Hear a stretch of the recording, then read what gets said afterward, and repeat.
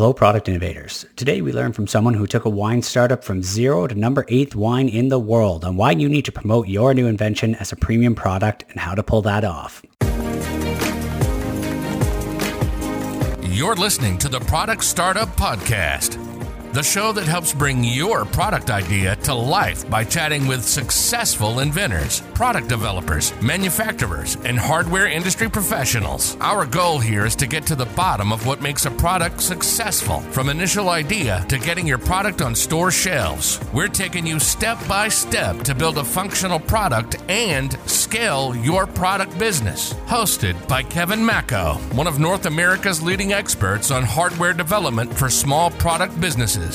Now, on to the show.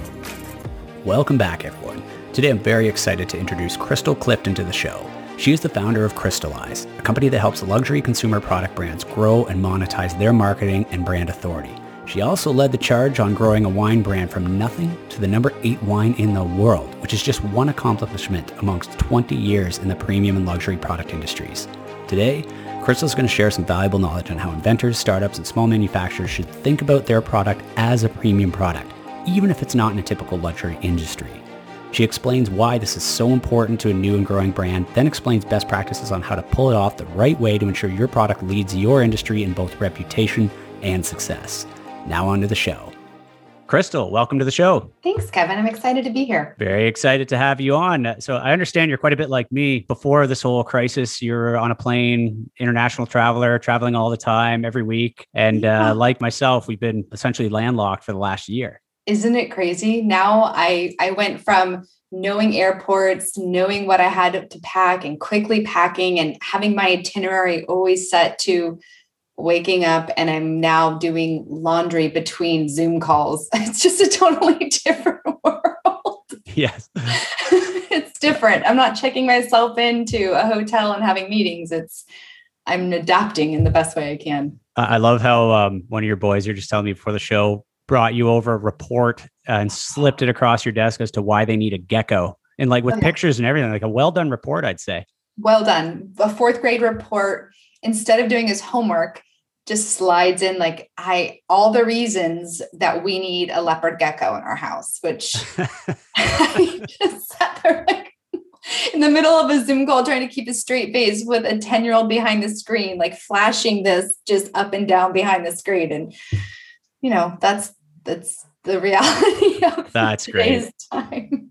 Absolutely. Well, I'm very excited today to talk about luxury and premium and why and how new inventors, product startups, or people who are scaling their product business should really be thinking about quality, premium, high-end, and how that affects their business, whether or not it's a luxury brand. So let's start there. First and foremost, describe what it means to create a premium product, because I think a lot of people, they think Louis Vuitton handbag. In today's day and age, that's not necessarily the definition of luxury. That is a luxury item, but on a new product, there's many ways to look at premium. Absolutely. And it's so important because premium simply means that you are focusing on the value you bring to somebody's life in so many ways. I mean, inventors especially are always looking at making something better. And that's a premium solution that we need. And if you race to the bottom or you start thinking, oh, it has to be this price or it has to have this feature and benefit, what happens is you leave the transformation of the way you're going to really help somebody's life and you start getting focused on little details that become the race to the bottom. Right. So premium is the value you bring and giving yourself permission to be that valuable. And this is so important because when you're a new product, and this is the first time you're launching your new product and your new brand wrapped into one. And one of the most important things that you can do is come out as a quality product. And quality and premium are very much interchangeable kind of words, especially when it comes to a new product. So again, it doesn't mean that you're necessarily creating a luxury good, although that is even more important if that is the case. But even if you're creating a new or proprietary product, you want that to be the best version of that product it can, because you only have one shot at going to market. And that first shot is what's going to build your fan base and all the rest. So if somebody really focuses on, okay, look, I'm creating this product or this invention, I want to be premium. I want to be great. I want to be high quality. I want to be luxury, whatever you want to call it. How, like, let's first start with the mind. How do they start thinking about that in terms of themselves, their business, and the product itself? Absolutely. I have to tell you that one of the biggest pieces I work with my clients on is the permission to be premium, the permission they give themselves. And I would like to take a quick second to define premium, because you said, quality and premium, and then there's the idea of luxury. Premium is simply somebody being authentically aligned at the best version of themselves and giving themselves permission to be that. If they've been able to create an incredible invention, giving that life to changing somebody else's situation and bringing it to market, standing behind it as a premium versus a comparitis as to all the other things that are going on and all the other things people are. If you decide that you are the best version of yourself and you give yourself permission to be premium, then you can take the next inspired action steps from that place. It's a model of start at the top, and then you can always eventually create other products or portfolio products or other revenue streams that honor and offer other price points. But it's very challenging to go from an ascension model where you're down at the bottom at the lower price point, and then as you develop your brand, to try and raise prices. Absolutely. And that's consistent in a number of different product categories. It's always easier to cost down. And that's a normal exercise. A lot of the time, you'll see a premium brand, they'll start at a certain level and they'll be selling through like high-end retailers or whatever else, direct to consumer.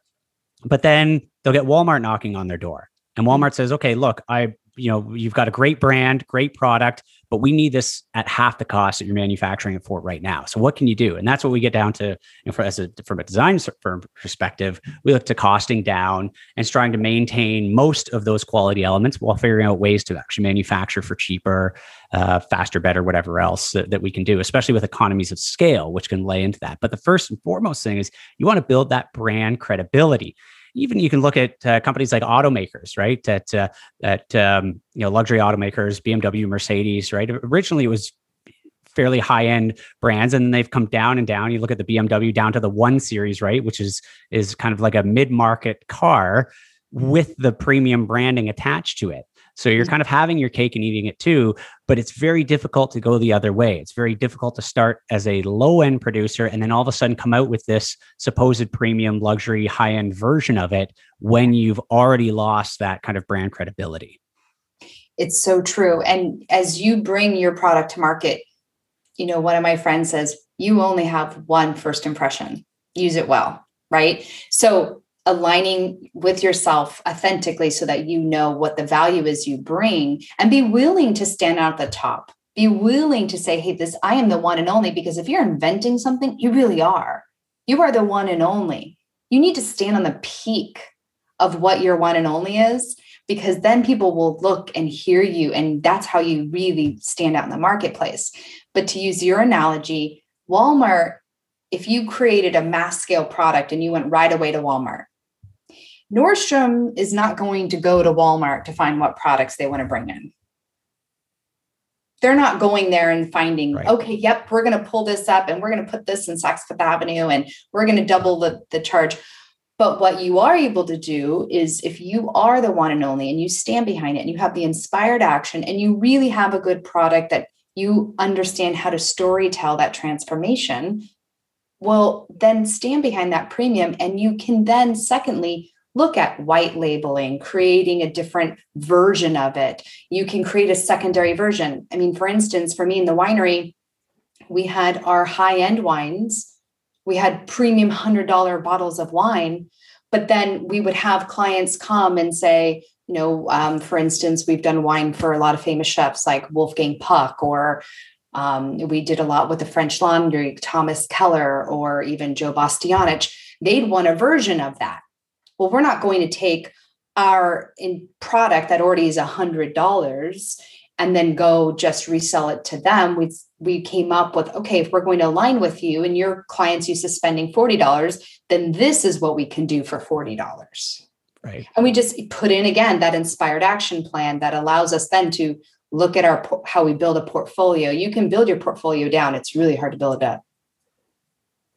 That's great. And talk a bit about your experiences there as well. You touched on the wine. You've done all kinds of things in your career. Just highlight some of the kind of the experiences that you've created for your users, your and buyers, that sort of stuff in your 20-year experience in the luxury industry. Absolutely. So one of the things I always pride myself on is that I, even as a very eager learner of business in my early 20s, I was 21 going on 22 when I was in the winery. I didn't have a background in winemaking. My family didn't have that background in winemaking. I didn't even understand that there was different levels of wine. I just knew I loved wine. Living in Italy, growing up there, going to school there, I just knew wine was beautiful and I wanted a part of it.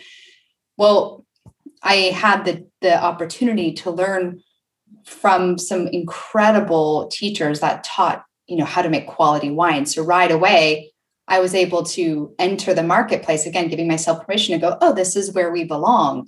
And so what was so interesting about that is going to a restaurant with that kind of assumptive nature, their permission to be a quality wine, right? Oh yeah, we sell quality wine. It also changes how confident you are in approaching it. And then the interesting thing is you just magnetically start creating other people that follow you. And what back in 2000, I'm going to date myself here, Kevin, this is really embarrassing. 2001 and 2002, there was no website. And Gary Vee was an old friend of mine back then. And I remember his enthusiasm of saying, the World Wide Web is going to blow up. It's going to blow up. We're going to have websites with wine on it. I thought, you're such a nut. I mean, I get it, but like, really? And I mean, God, he's a genius now. I love to see his success. But I was back when we wanted to sell wine, they had to fax in their order. Right. So even transitioning these experiences, first then it was, we hand wrote letters to all of our clients and we'd send out the newsletter and then we would bring, process the order and write thank you notes and send them out. But that human touch, we still carried through once we did have a digital version of it. You get a handwritten note from us.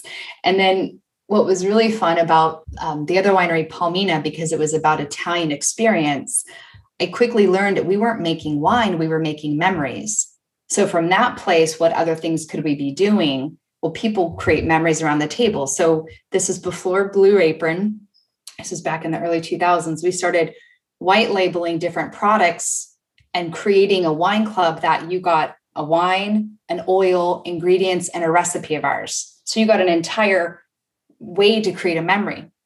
People buy wine, but typically they're not buying wine. They're buying a way to have a great connection with somebody or a great meal or whatever it is. So we created this entire club, this wine club where people got these shipments. And I remember it was so challenging because nobody at the time was shipping, food and wine and all this together. And so we had to go over and over, talking to cardboard companies and cutouts and how expensive it was and where were the margins. But, the result was huge because people just loved it. And from there, we grew more experiences of having pop-up dinners. They would come and we would have cooking classes. Again, this is the early 2000s. It seems very normal right now. But when we entered the eyes of what experience do we want to give people, not what are we selling, it allowed for all these different magnetic marketing pieces that just naturally fell into place. Product startups have a lot to learn from you, because I'll tell you what's so impressive about this story is that even back then, and obviously still to today, to be a premium wine was a very, very competitive industry. It still is, of course. You ended up being number 8 in the world for your wine, competing, basically starting in the garage and competing all the way up.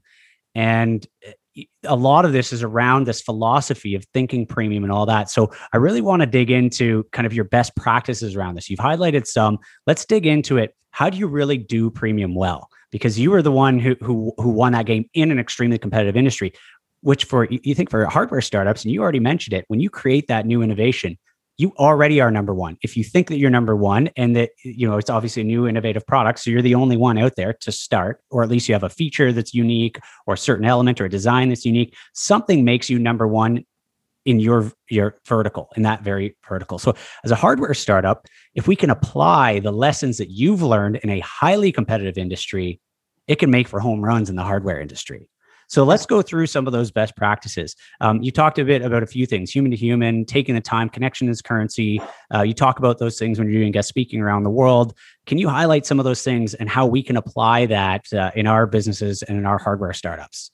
Absolutely. So what I always found fascinating is we would go to these winemaker dinners. We'd be invited to other wineries' dinners, and it would be painful because they would be so in love with their wine that they would talk through all the features and the benefits. And I picked it at 28 bricks, and then I did this, and the pH is 4.7, and then we bought this glass. And people are literally nodding off into their asparagus soup.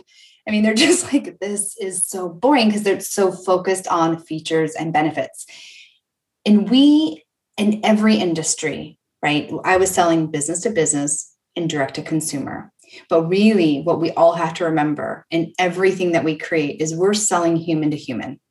And humans don't want to hear another human just talk about features and benefits. Since the beginning of time, it's been a storytelling process. We've always told stories. I mean, that's how we used to remember things as children. That's why there's, songs that are saying about, Gideon and whatever. I mean, you just hear these songs and stories told historically because even back then, teachers sold teachings because it was a human to human experience, and humans remember emotional connection. They remember somebody who cares enough about them. So if you take the time to know your clients and fall in love with your clients more than your product, they will fall in love with your product. I'm going to say that again. If people fall in love with their product before people, if you do that as an inventor, other people won't fall in love with your product. So take the time to know your customer and fall in love with them. And when I say fall in love with them, I mean, take the time to know who they are. What really matters in their life? How are they feeling before they have your invention? How do they feel after? What do they have before? What do they have after? Take the time to sit and actually know them as if you really have watched them for a day. You really get them, because then you will naturally know what to say to them. Then your marketing becomes easier, and then you become number one, and suddenly you'll have a following. You'll be magnetic and you don't even know why, but it's because you care about them. You care about your customer. And that's really what you're doing. You're selling to another human being. Please don't forget that. And what I always say is connection is currency. There is no greater power in your business than stepping into how can you connect with another person? How can you connect with yourself, to your why, to your team and your audience? Because that is the currency. That is how you will scale. That is how you will grow your sales. That is how you create brand culture. That is how you keep your team. That is how you turn somebody who might know about you to a raving fan. That's all. Not only is it great advice, but that understanding what it really does for you, your business, your product is huge. There's all kinds of direct and probably even bigger indirect benefits that result when you focus on, and we use one word on the show quite a bit, value. And value really, it doesn't come down to the features of your product. It comes down to the value you've created in that person's life, the experience, the benefit, whatever it is, right? How has their life changed? Like you said, from beginning to the end of that experience with your invention or product. And I must say, like inventors, hardware startups, designers, you folks out there, you really have to understand that if you can sell the vision on value, everything else falls into place. And because you're creating great value, you are with the features that you've created, which are important to actually engineer the product and all that. But if you can create that value in the end, then that is what creates all of these external benefits. And everything from raving fans to better corporate culture to having better people working for you or working with you, better partnerships, more leniency, right? Which is always important, right? If your product maybe is slightly off-centered to a certain group, but they're a raving fan and you're really helping with them, they may be more lenient to those sorts of things. Maybe if you have manufacturing delays because it's your first run or whatever else, you need that baked in extra encouragement, extra fan following to go through that. And all this comes back around to focusing on premium. Even if you don't have to be a luxury brand, but you do have to focus on premium when it's a new product. Absolutely. It is so incredibly powerful when it's applied in a way that's not deceptive, but authentic, right? Because for sure, when you're inventing something, you don't want to say an outcome or a transformation that's holus bolus, just, oh yeah, you're going to suddenly be able to fly. No, listen. But people struggle every day, whatever it is you're solving, whether it's, how you're putting on jewelry or how you're getting in your car, or how you're starting your car in the snow, or how are you able to remember your grandmother's birthday with a favorite bottle of wine? I mean, that was something that I knew, like, we give an opportunity for people to create memories. It's giftable memory, right? Because there's really only two arts in the world that are contained within a memory that brings in all your senses. It's music and it's wine, because you can capture that moment in time and you go, oh, I remember when we were in Provence, or I remember we were in Italy and we drank this wine, or we heard this song. You might have had a meal too, or seen a beautiful sculpture, but the reality is you're not going to be able to completely recreate that meal, maybe a version of it, but you can absolutely listen to that same song and open that same bottle of wine. And so when I worked with my team around that culture, everybody from customer service to how we addressed our clients when they walked in the door, or they called us, or they emailed us, we're there to make a memory. So what memory are we making? That's what branding is. You're making memories and connections. It's amazing how you take something like a bottle of wine and you can just almost exponentially amplify the value when you portray it the right way, and when you create that experience and that brand promise and everything around it. And just as a bit of a side note, I know a lot of people, when they think about premium or luxury, it seems scary because that means, okay, product development, that means more expensive and more difficult and more costly. But something that we've talked about a few times on the show that help with all that is focus. So if you are worried that creating a premium product is difficult, I would say your worry is probably correct. It is difficult to make a high quality product. However, if you really narrow your feature set down and focus on the one or two features which are creating those great experiences, then you can highlight how those, and essentially, like Crystal's done with her wine, you can take those two features and exponentially expand the value that your customers are going to derive. You can do a great job on those features, but you can also enhance them to a massive magnitude by putting Crystal's methods into place. So Crystal, I really appreciate you for all these insights. Where can people go to learn more about you? What can they do to get involved with your organization? How does your organization work? Just give us kind of a high level on all that stuff. Yeah, absolutely. Well, I because you mentioned, I am just always creating myself, right? So I have a few different areas that I work in. One I'm really proud of is taking these concepts, and we have a very beautiful agency called Elite Connection Marketing. And my partner and I, we really stand for the same values, which is authentically aligning our clients so that we can help them build their authority, monetize their authority, get the correct clients they need in a genuine way that helps them become number one in the market. And as we just talked about, everything else will flow as we walk them through that transformation stage. For those who want to understand, how do they even get past the mindset? Because we do, in our own business worlds, we hit our own glass ceilings over and over. I offer crystalclifton.com. There's a brand quiz. You can kind of get a chance to learn more about who you are as a leader, who you are as a brand. And I do offer trainings and experiences there as far as inner circle and masterminds on just how to overcome that, how to give yourself permission. That the power of permission is so important. Permission in all areas, to have grace and space. Power of permission to say, wow, I'm really worth this. Or it can be power of permission to just say, oh, I had a not great day today, but I'm going to accept myself anyway, because it's a ride, it's a roller coaster ride. We all know that. I mean, I love that cartoon. I don't remember who it's by, but where somebody's jumping off, building a plane as they're coming off the cliff. That's basically what it is, right? We're all just taking that leap of faith and we're building it as we go. Crystal, much appreciated for that. And I'll have all those links in the show notes underneath. So just pop over to macodesign.com/podcast or productstartup.com and take a look for Crystal Clifton there. And all the show notes will be in there with all the links and whatnot. Crystal, thanks so much for being on the show and providing all this, 20 years of experience in building premium brands and providing it to our audience. So for that, thank you very much, Crystal, and hope to have you on again. Thanks, Kevin.